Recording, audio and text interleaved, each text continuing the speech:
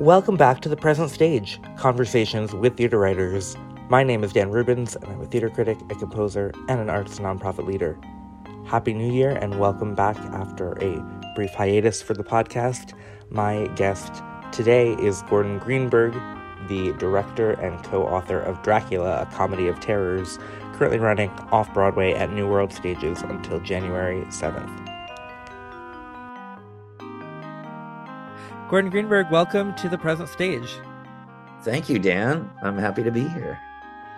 So starting out talking about Dracula, Comedy of Terrors, I want to know a little bit more about sort of your previous experience with the Dracula story, the novel, other adaptations, and sort of what your journey to your own version of the story was.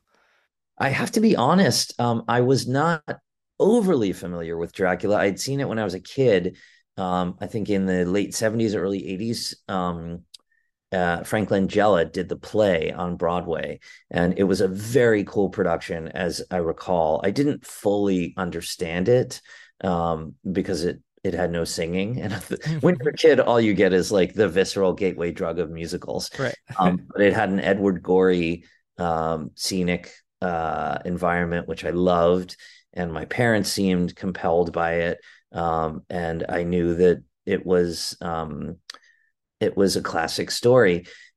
So when we were given the opportunity, myself and my co-writer, Steve Rosen, the opportunity to create a new Dracula, we both jumped at the chance, primarily because it's so serious.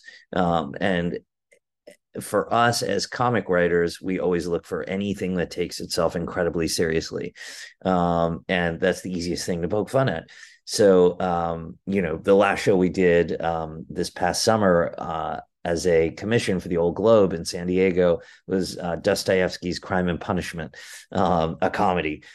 And it was so much fun to make fun of all of Russian literature. But likewise, the very sort of macabre and intense and serious world of Dracula seem ripe for setting up. Now, I know intellectually, I know that Mel Brooks has done one. I know lots of people have made fun of Dracula in different ways, but I never saw any of them, interestingly. So this really was our attempt to not only find the humor in it, and some other veins, no pun intended, of humanity in it, but a theatricality whereby we could tell the story using a small group of actors that would be transformational and then could jump back and forth between roles and genders and costumes and locations very quickly and with great dexterousness and audacity. And that was a big part of inventing the show. It also is at the same time as being sort of a very silly iteration.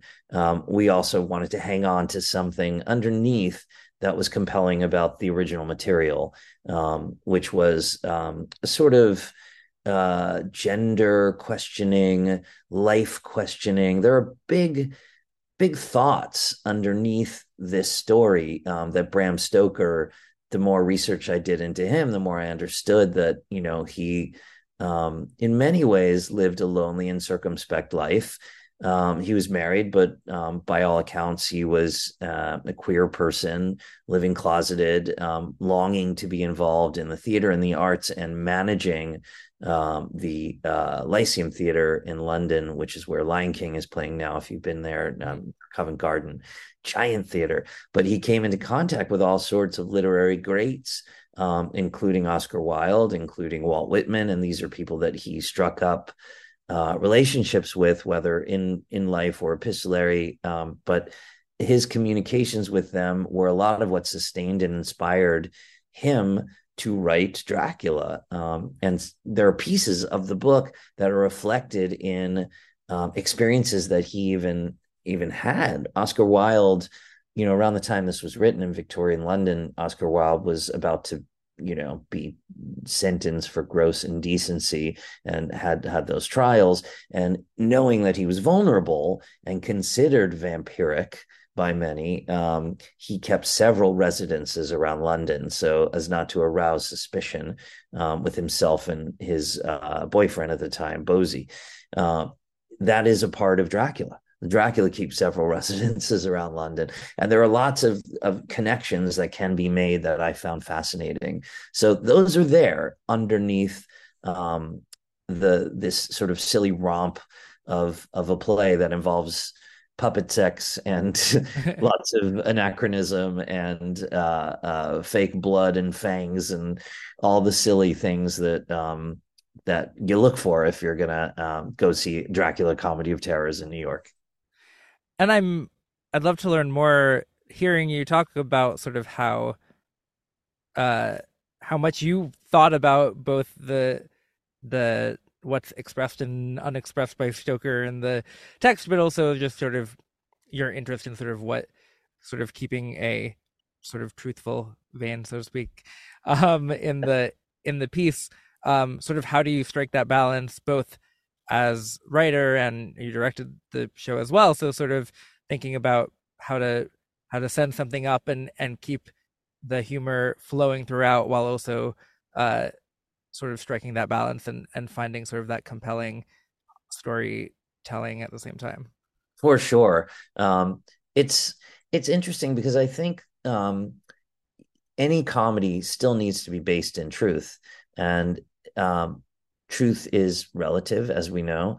Everyone has a different truth, and the sense of reality and the sense of where the ground is, what are the parameters for our world, um, are is rather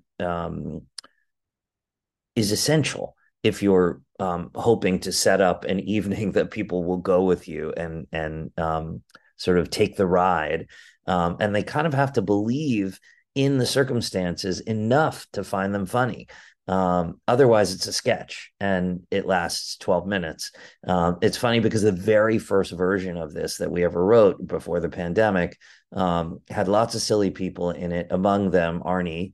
Who is Arnie Burton, who plays the dual roles of Mina and Van Helsing, has he was with it at the very beginning and not in the interim stages, but that was a script that everyone picked up and said, "Oh, it's hilarious," and it was 90 minutes, and after about 25 minutes, all the laughs stopped, and it was eerie. Like the rest of the reading, it was just quiet.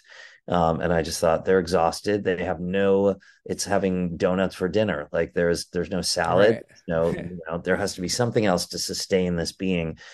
So then we started talking about what's underneath this and what makes it more than just a sketch, a silliness.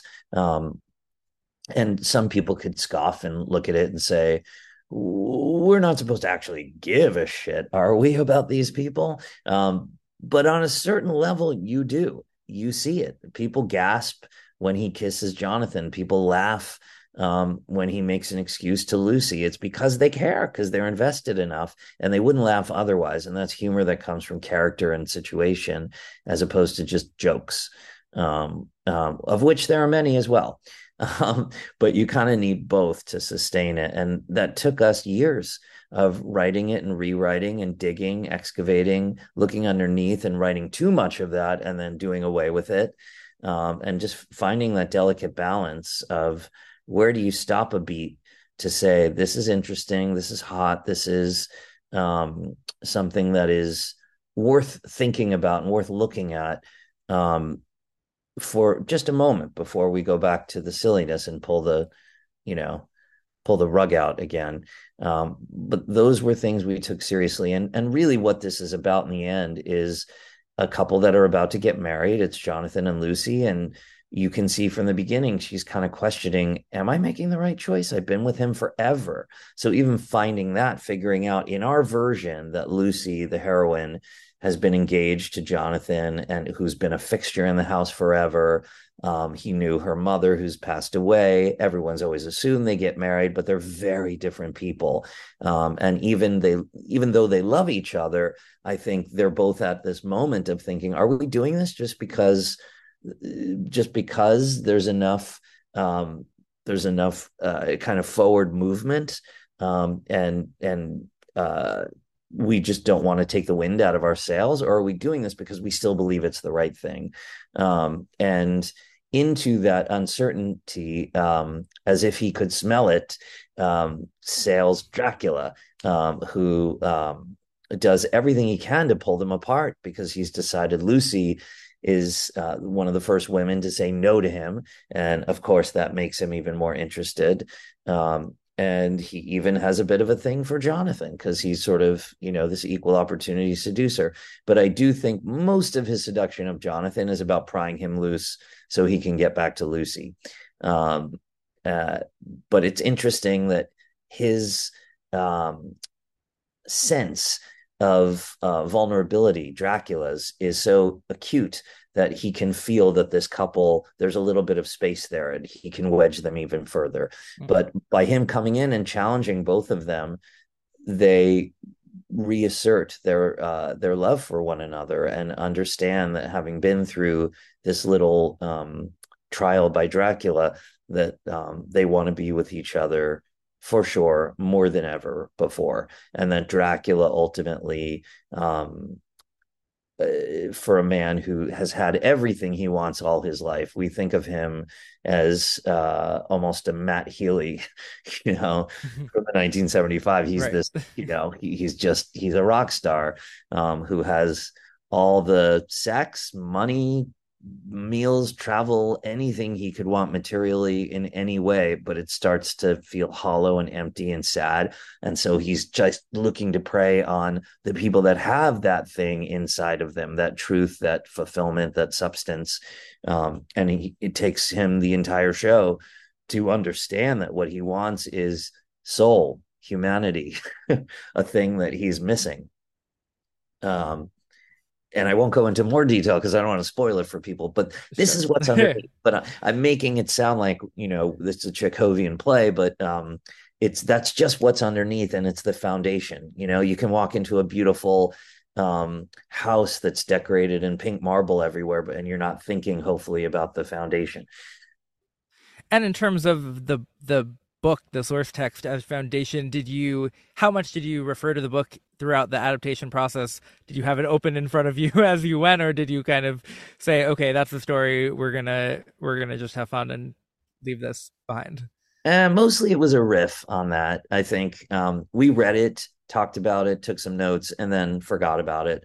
And then it seeps into your consciousness. So there are moments like me or Lucy Suitors, who were there, and we thought, oh, it'd be fun to have a Texan. It'll just be so arbitrary. Right. And we realized, oh, that's in the book. That's where sometimes we forgot. Yeah.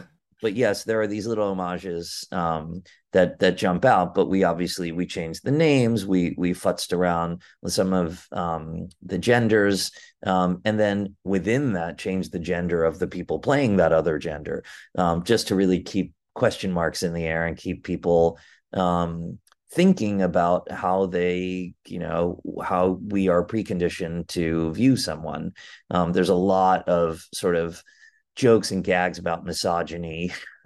And we thought, to have a hyper misogynist, chauvinist male character played by a woman would be a lot more fun.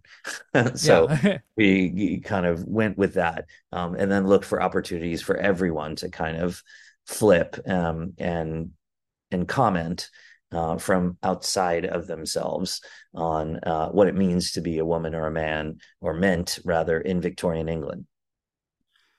And I'm curious, sort of following up on that, and in the script, the show note at the beginning says the show lovingly sends up gender norms, and one question I had was, sort of, as a director and as a writer, a lot of shows in recent years have been criticized for sort of having the joke be a man in a dress like Tootsie or Mrs. Doubtfire, and sort of how do Mm-hmm. you find that balance between sort of sending up gender norms without making the joke just, this is someone playing a different gender? Well, I think Arnie, who in particular is a man in a dress, um, and Steve and myself, all thought long and hard about what makes this character funny. And you'll note that, his understudies are male and female. So it can be played by anything. But in the case of both of them, they have character traits that cause uh, challenges for them in life. One of them is so very thirsty and so kind of desperate to be everything she's not. She's like kind of that person who's always pounding on closed doors. So I want whoever doesn't want me. Right. And it's tragic in some ways, and watching her try so hard is hilarious, and that's the source of comedy. And if anything, I think the funniest part is that it's a person much older than the sister, and Yeah. that's where most of the laughs come from. The man in the dress jokes, I think, would be much more basic, and that's not something we ever went for, and I don't think it really exists in the show so much. He is a hilarious comic genius, who definitely plays, and a much older person who's trying to be young and frilly. It's almost closer to, in if you've ever seen Mommy Dearest, when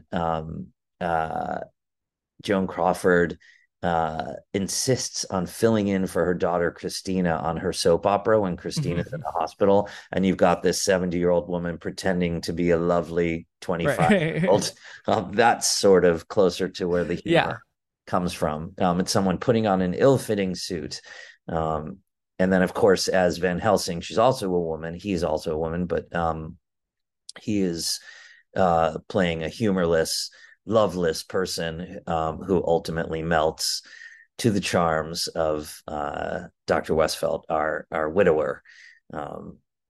And yeah, there also, I think it's a very different, it's a different joke, and it's something I've thought about a lot. My partner is um, uh, a physician who deals with a lot of transgender adolescents, in fact. So we talk about gender and the evolving um, perspectives on it in the world. And so this very intentionally doesn't take any stands or really make a statement per se, other than to make you question how you see it. And I think everyone will have different questions based on what they're seeing on stage.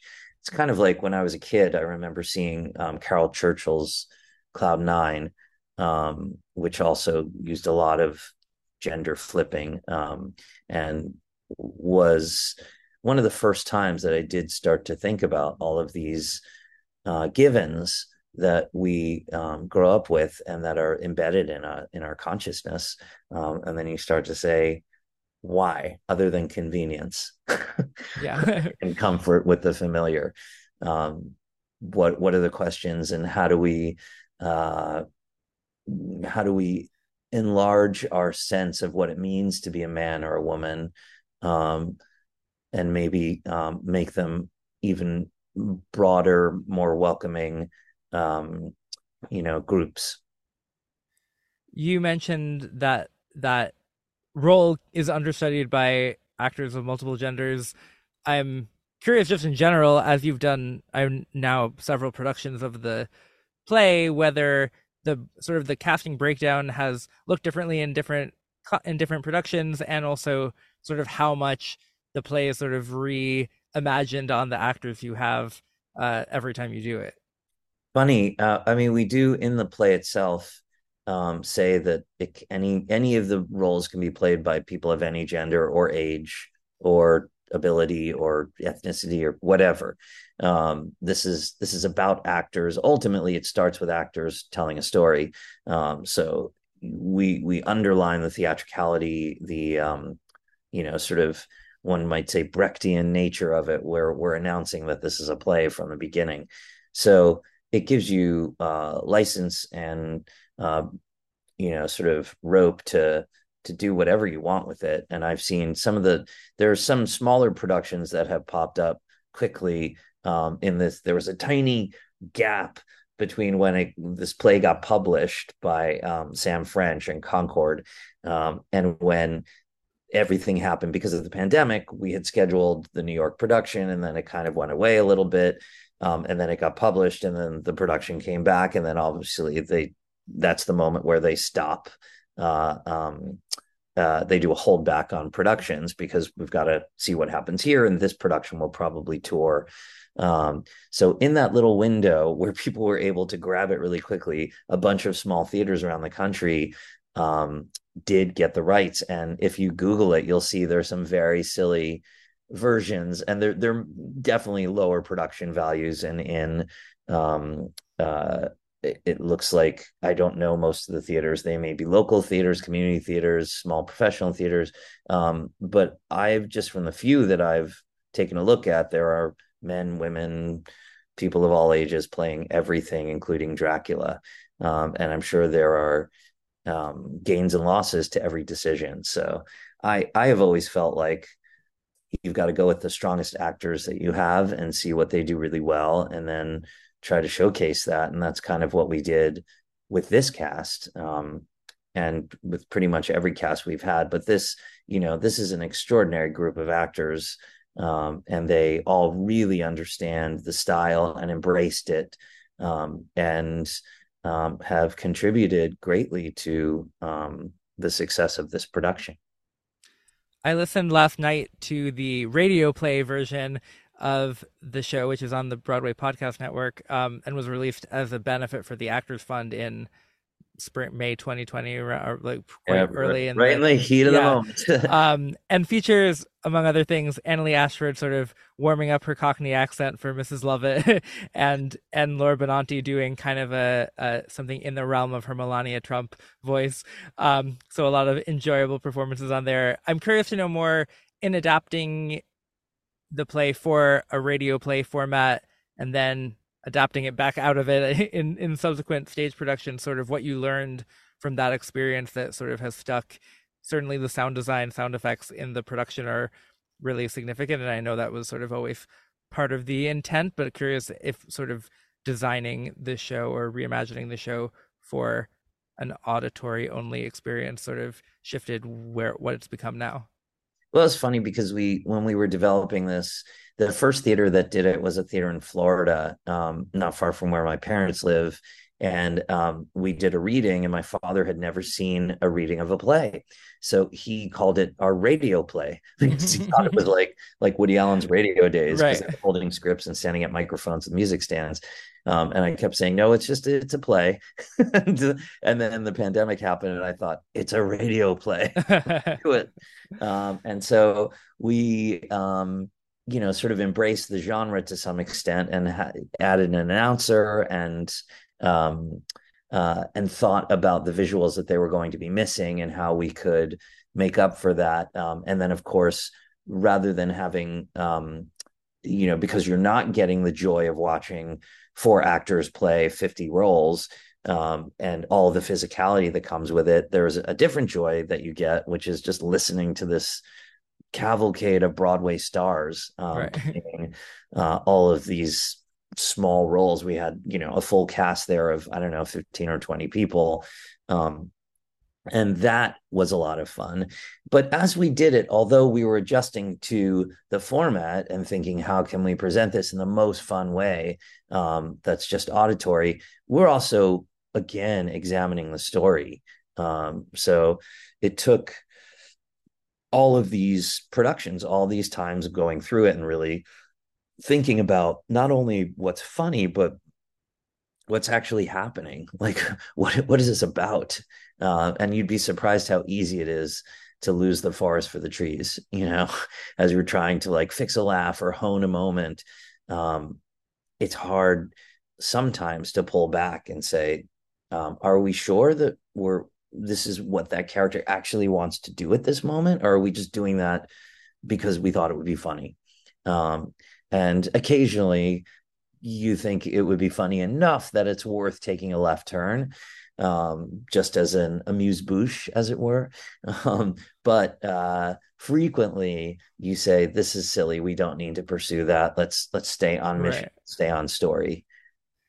And sort of along those lines, I was curious, we talked about sort of striking a balance between story and parody, but also I'm curious, just within the humor, sort of how do you sort of find the beats where between sort of the design related jokes where you have like funny sound designs, funny lighting cues, and like sight gags, uh and also so many like sort of meta performance gags. Like I think for me one of the funniest moments is where you have an actor who exits screaming and then re-enters mid-scream as the scream transforms, enters as another character, versus sort of the like textual situational humor.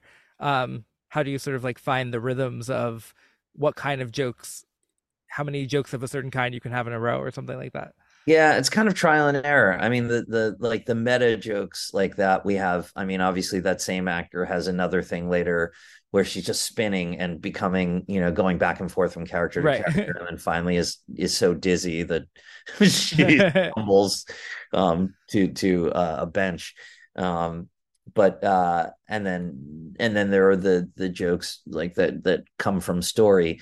But I think we have just with each production sort of felt in our inner barometer where something maybe is overstaying its welcome, or we have more of a certain flavor than we want or need, and trying to trying to mitigate that and essentialize. And my favorite expression, I don't even know who said this. It might have been Sam Johnson or Boswell or someone, but if I had the time, I would have written a shorter letter. Um, it really speaks to the process of writing a play or writing anything, or even packing your suitcase for vacation. Right. It, I feel that too, yeah. it takes time to essentialize, and that's kind of what we've been doing, is like trying to take away things that are not absolutely necessary, and sometimes that means killing your darlings. But we've got a lot of discarded scenes and jokes and monologues and ideas, and we're left with hopefully something that is taut and delightful and a little bit thoughtful and feels like it's worth your time. I'd love to hear a little bit more about your co-writing process, what that collaboration has looked like, especially as you've begun directing productions and continued sort of evolving the show. How have your roles in that collaboration sort of changed over time? I mean, it is really rewarding. And Steve and I usually like approach these things like we're doing a TV show. In that, if you're writing a TV show, you're all the writers become a unit where you're all sort of influencing the physicality of the show, the design, the aesthetic, the sensibility. And Steve and I both kind of together dream that up. And because I have background, because I am a director, while we're writing it, I'm usually sort of guiding us in directions that I think will give us lots of opportunity for play. I don't figure out on a granular level what that's going to mean, but I'll say, let's make these suitors puppets, and then we'll do something fun. I'll figure out what that means later. Or you know, let's they'll have some kind of puppet sex. Well, I'll make something funny happen in the carriage. I'll figure that out later. Like, you just know worlds. Or I mean, I remember the very beginning of this. I was like, we need to have a hunt across London. I know that I want to get to that, and it's going to be a sequence, and I don't know how it's going to work, but at some point I want it to be big. I want to have the ship. I want to, I don't want it to all be set in a drawing room the way, the Frank Langella Dracula was. That was all, almost like the Mousetrap. Um, and I also know that the bigger and more epic the story you're trying to tell, with the smaller the group and the budget, the more fun it is. So those are fundamental goals and areas that I aim for. But again, when we're writing, we let ourselves dream and go as far as possible. And when or when I'm into directing, I usually kind of stay in the director's hat, and then either on a break, I'll go to Steve, or at night we'll have a moment and, sort of Zoom, or if he's there with me, wherever we're working on it, we'll get together and talk through questions or come up with ideas. And it's yeah, it's a really great collaboration that we have, and I'm very, very grateful for it, both as a friend and an artist and um, a talented person. We have very similar backgrounds, and yet different sensibilities.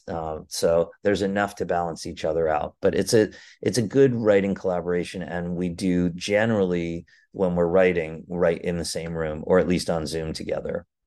Whereas I have other collaborators that I've worked with in TV and in other art forms where I'll write a draft, send it to them.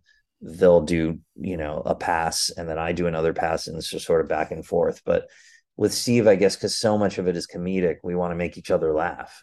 So if that's not working, you also have to get to the point where it's okay to hear an idea and another idea, and I go, we could do better, and then I'll sort of put myself out there and say, oh, this would be hilarious if we do that. And I look at him and he's got the face you have right now. And I'll go, okay, that doesn't work. Like, I'll know if he's like not cracking up. I'm like, okay, next, I'll try another one. But we both are very, are willing to put ourselves out there. My final question for you is not about Dracula, but is about another show that you worked on some years ago. I one of the first shows that I reviewed as a critic was the UK premiere of Working, which I know that you Oh, worked that's so on funny. improvising at the Southwark Playhouse, and it's also a musical that I had been in like a middle school production of, so have a lot of affection for. So we're just really curious to hear about your experience working on Working, and sort of bringing new life into it, because that was a very cool revision, and was exciting to see sort of how the piece has continued to That's so have new funny. life. Well, I did Working, when I was a kid at Stage Door Manor at my camp. And so I've been obsessed with it forever. Yeah. And we started to um, sort of dream up this new version. Stephen Schwartz and I had worked on The Baker's Wife, and which we're doing again next summer at the Menier Chocolate Factory in London, which will be really fun. So you got to come back and review that. Yeah. But after we worked on it, we he said, what's next? And I said, well, I have an idea about working on Working, because what it lacks is a protagonist. It's hard to keep people with the show for 2.5 hours when it's just vignettes. And I said, I think we should make it shorter. We should make it a small cast. I mean, kind of, are you sensing a theme?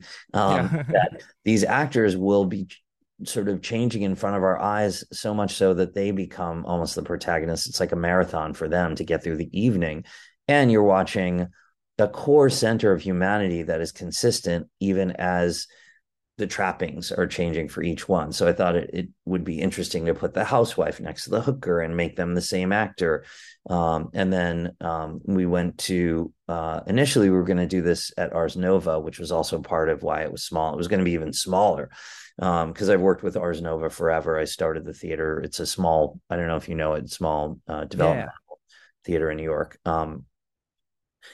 And we went to, and at the time, so we were going to develop it there. And then another theater in Florida called, they had seen Jacques Brel, which is like the first big show I did in New York off Broadway. And they said, we'd love for you to come do that here in Florida. And I mean, it's like, well, I already did it in New York. I'd like to do something new. I like doing new things. Can I interest you in this idea? And at that time, I think we already got Lin-Manuel to say that he would write some new stuff. So they were like, sure, we'll do it. And that was where we developed it. And then it went on to, we did it at the Old Globe in San Diego, which has since become kind of my creative home. And then it ran for over a year in Chicago, at Broadway in Chicago. Then it came to New York. So over all of those productions, we developed this sort of small cast version, where the actors themselves were a part of it and you were aware. I used at the Chicago Historical Society, they gave me access to the original onion skin transcripts that Studs had Wow. typed everything out on. I started Amazing. weeping, I have I to say. mean, yeah, I can imagine. I feel like you have a similar connection. Yeah, connection to the show, absolutely. Literally, in his red magic marker, I saw him Yeah. sort of, it's an art on the waitress, Wow. and I'm getting like goosebumps right now even Yeah. talking about it, because I know it so well. And then I found the recordings of those people, like his recordings with them. Wow. We used the recordings, and even the opening number became a cacophony rather than, you know, the sounds of a city, I guess, on the original album. It was one recording and another, and the stage, I don't know if you saw our version, but the stage was all reel to reel, those 1970s things. So like one went and another while there were actors in dressing rooms, and then they started mouthing along with them, and then you sort of understood that we're taking something off the page and lifting it into Right. the theatrical sphere. So I hope I've answered your question. I don't know. No, I'm yeah, really I think the question out. was just I'd love to learn more about what that process was like. So absolutely, yeah. That's where it came from, and I Yeah. still have the recording somewhere in MP3s. But when it went to London, I wasn't really connected to it, but I do know Siobhan Harrison, who I adore, had just been in Guys and Dolls for me. I directed the revival at Chichester, which then played at the Savoy, and then with Rebel Wilson at the Phoenix. And Siobhan was Sarah there, and such a lovely actor. And she was so, I mean, particularly her American was amazing, but also just her stylistically, she had an almost American vibe to her. There's a love for theatricality in a lot of British performances, which I dig. I mean, the chewing of the scenery, I'm into that. I love acting with a capital A is so much Mhm. fun. And Siobhan was a little more, shall we say, subtle, nuanced, particularly with as an American and in a show that can be as broad as Guys and Dolls can be. So when she was cast in working there, I was particularly happy because I just thought how great that she's getting to do this, and we had a little back and forth. And anyway, I never saw it, but I heard it was really terrific, and I was Yeah, so that glad. whole cast was phenomenal. Yeah. Yeah, amazing. Well, I love working in London, and I think it's a joy to be able to send stuff back and forth, New Yeah. York, London, and so forth. Sounds like an exciting Baker's wife on the horizon too. Oh, it's Uh, going to be cool. Yeah, I'm very much looking forward to it. well, thank you so much for reminiscing about your working experience and also sharing so much about Dracula, Comedy of Terrors. And yeah, thank you so much for joining the podcast today. My pleasure. Thanks, Dan. Thanks so much for listening to this episode of the Present Stage Conversations with Theater Writers. We'll be back streaming on Fridays coming up in January, and you can follow along at the Present Stage on Instagram. Give us a review, a 5-star rating wherever you listen to podcasts, and please share with a friend and keep going to theater. Have a great day.